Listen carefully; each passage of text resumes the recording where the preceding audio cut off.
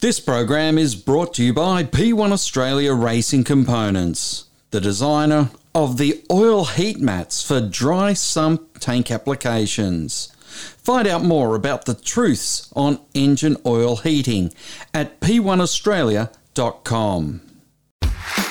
You love supercars and keeping up to speed sometimes means hitting the rev limiter? Welcome to the Gates Rev Limiter podcast. After each round, we unpack what happened. Join Andrew Clark. Would have paused a fraction and got it right, and they probably still would have won the race. And yours truly, Neville Wilkinson. These are the heady days when Ford was spending mega bucks for all the action, all the controversy, and sometimes a little emotion. The Gates Rev Limited Supercars podcast. Subscribe now on Apple, Spotify, or where you listen to them. Thunder Media. Hi, I'm Chaz Mostert. Hi, I'm Shane Van Gisbergen. And you're listening to Inside Supercars. From the racetracks across Australia, and here's Inside Supercars. On this episode of Inside Supercars, we speak to Team 18's Charlie Schwerkolt about going overseas again. As you know, it costs so much to run these cars and teams, and if there's a little bit more coming in, that helps. And if we're on the world stage, I don't think it detracts from us at all, and I think it makes good sense if it's all financially viable. Charlie Schwerkolt talks about his team's win in Darwin and what's ahead at Sydney Motorsport Park, along with steering racks and overseas racing. And it starts now.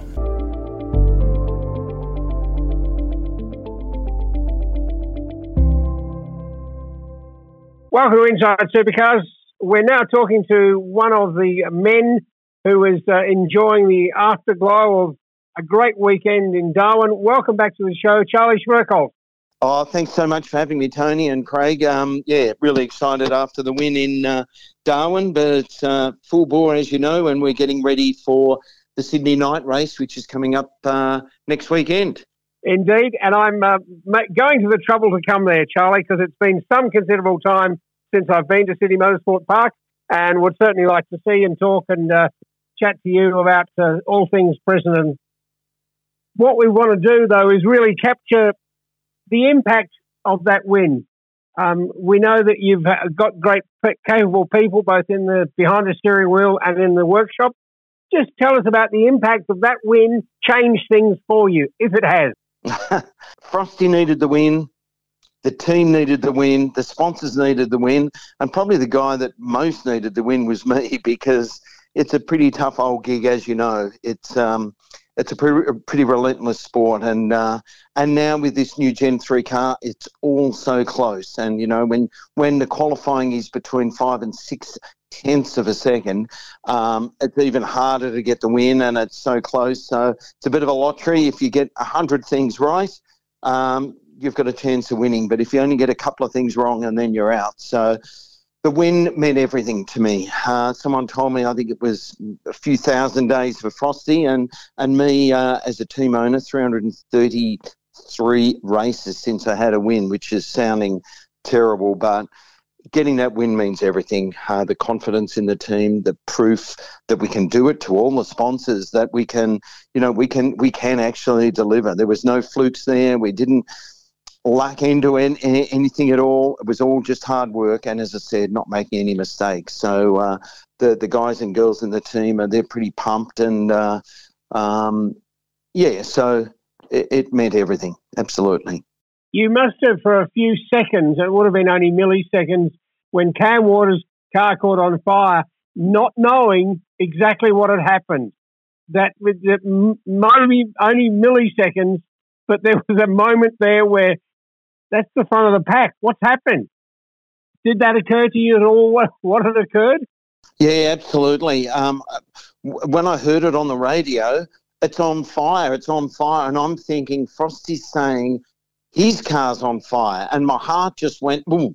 And then you saw the tally and a flame coming out the side. No, it's not our car, it's his. And so, yes, there was a millisecond there for sure. There was probably a whole second there or two just to think, God, no, please, we're right up the front. And sometimes Lady Luck plays in always the wrong way with me. You have these opportunities, and we've had them at Darwin and other places before. You're up the front and something goes wrong. And I thought for a second, no, you can't do this, no. And then, but fortunately, it wasn't Frosty. Cam did a great job putting the car out, but we got through okay, and he did an amazing job of driving to keep Brock Feeney off his tail and the others. And, it was great watching, and, a bit of a nervous moment, going through the whole race, but it was really incredible. Charlie, your car has won a championship in 2010. Between 2010, when you moved your licence from one team to standalone, I was joking with Brew and Beasley. That trophy's cost you an absolute fortune. Oh, yes, probably, but I don't look at it that way. I've got some great sponsors and everything that everyone's put in. It's cost me probably more time and effort than money to build up something. As I said to someone else, that it would have been easier to go and buy another team, like, Erebus bought Stones and Groves have bought Kellys, and I think I'm the last person to start a team from absolutely nothing. And so the achievement of building something from nothing and winning a race means everything to me. So that's the way it goes. What has the result meant for how the atmosphere is back in the workshop and the going then to Townsville, knowing that this is a race-winning team, we can match it with anyone else in this lane? Yeah, no, look, there was certainly a spring in the step, and there's still a spring in the step. They know that we can do it.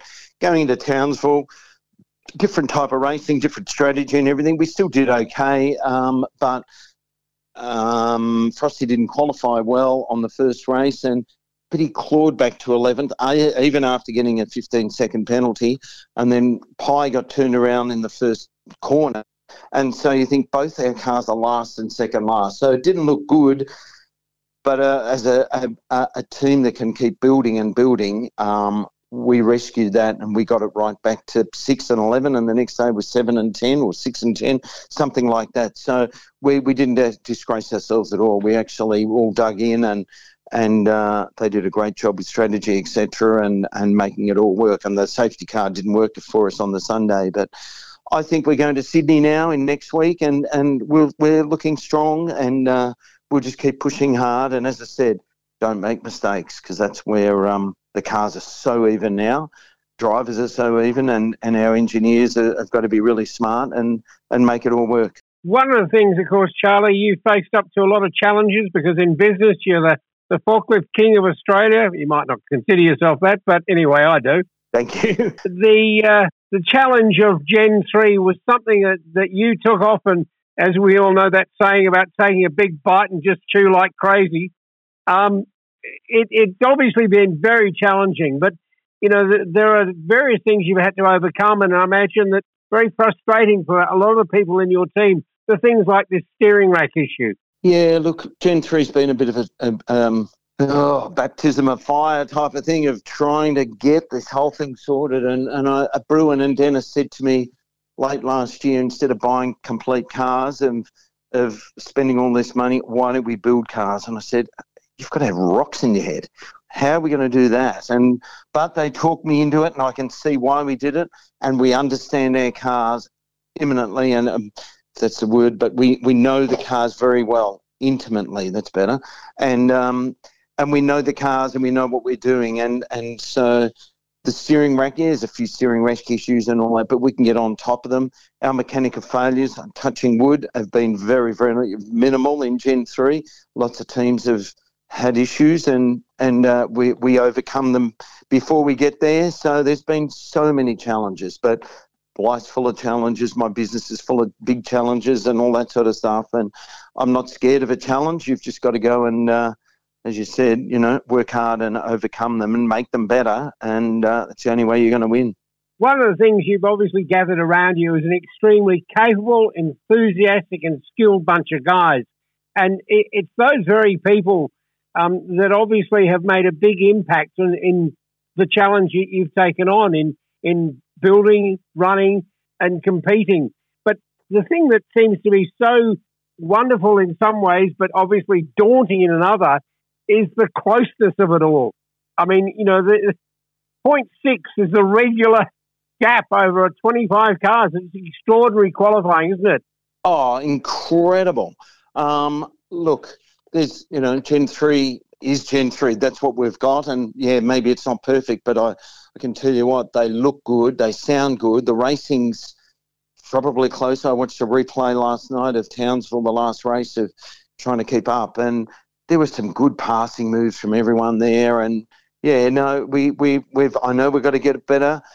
I'm probably the biggest thing is accident damage. I hope there's not going to be massive accident damage with these cars because they're going to be quite complex to fix. But overall, look, it's a good package and we've just got to move forward and make them the best we can. But, yes, it is incredibly close qualifying and racing. Charlie, there's some interesting other things going on outside of the Gen 3 in supercars, and I'm interested in your take about going down to 24 cars and then going to Singapore. Are they two ideas that you are enthusiastic about? Let's start with overseas races. Look, if it one, I don't think we've got a global-looking car, even though the Camaro is going to be dying in a few years' time. I'm hearing now it's going to be 26 until there's a replacement.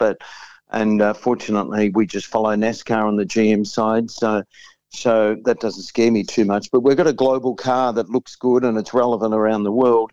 And if there's a race that stacks up financially and we can put a show on for the world and all that and make supercars relevant, I think it's a good thing.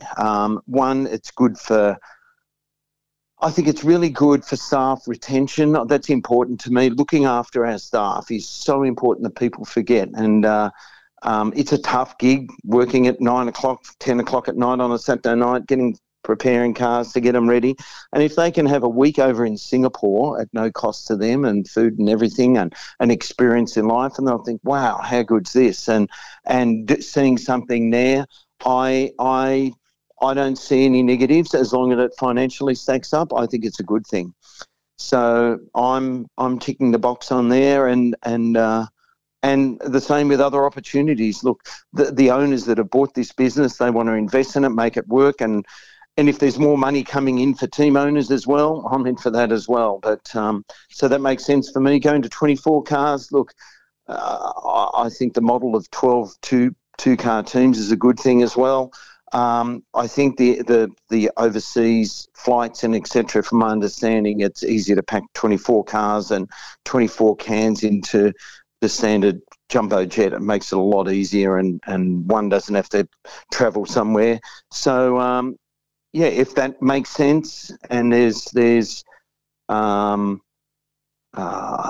revenue coming back, as you know, it costs so much to run these cars and teams, and if there's a little bit more coming in, that helps. And if we're on the world stage, I don't think it detracts from us at all, and I think it makes good sense if it's all financially viable. Charlie, in one of my former lives, I worked in advertising, and I used to regularly take my client, the Nissan Motor Company representative, to lunch at a place that you may even know, the Dandenong Club. Have you been there?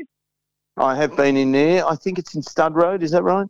I don't remember its location, but I think it's Stud Road. And on one of those occasions, I happened to see a man who I hold in great esteem, and I'm sure you would as well. I saw Alan Moffat having one of his sponsor lunches. And sitting there were people I knew, the guy from Ingersoll Rand, John Price from BP, somebody from DuPont, just there was this, and he played them like an orchestra. It was so wonderful to see a man on top of his game. I'm sure you must have, if you haven't had yet, you'll be having one soon, one of those sort of sponsor lunches. you just sit back and bask in the glory of it all? Yeah, correct. Look, I'm very close to my sponsors, as probably you are aware that, very close to them. I've kept very close, and they build with me, and some of them been, 7, 8, 9, 10 years, and so I've had plenty of lunches with these guys, and it's great to have a lunch when you're on a high after a race, and it's also great to introduce we've got to sign up for next year too, and so yes, that's always a good time to start that conversation as well. It's better doing it when you're winning than when having a win than when you're coming 25th. So yes, I love having I love entertaining sponsors and having a great time with them. It is really truly good fun, because as you know, we can't go racing without these sponsors. Indeed not. Charlie, thank you so much for joining us on Inside Supercars, sharing your story. I look forward. Maybe I'll be happy with a cup of coffee, Charlie, at Sydney Motorsport Park. So all the very best. Look forward to seeing you back there in person. No dramas, Tony, and thanks, Craig. Thanks for catching up. Inside Supercars is produced by Thunder Media. Tune in next time for more, or lock in the podcast on your iTunes or mobile device. Search Inside Supercars. The views expressed on Inside Supercars, including the panellists and guests, do not reflect the views of the network, Thunder Media or Sport Radio. Any publication or rebroadcast of the show without the expressed written permission of Thunder Media is strictly prohibited. You love supercars and keeping up to speed sometimes means hitting the rev limiter? Welcome to the Gates Rev Limiter podcast. After each round, we unpack what happened. Join Andrew Clark. Would have paused a fraction and got it right, and they probably still would have won the race. I mean, And yours truly, Neville Wilkinson. These are the heady days when Ford was spending mega bucks For all the action, all the controversy, and sometimes a little emotion. The Gates Rev Limiter Supercars podcast. Subscribe now on Apple, Spotify, or where you listen to them.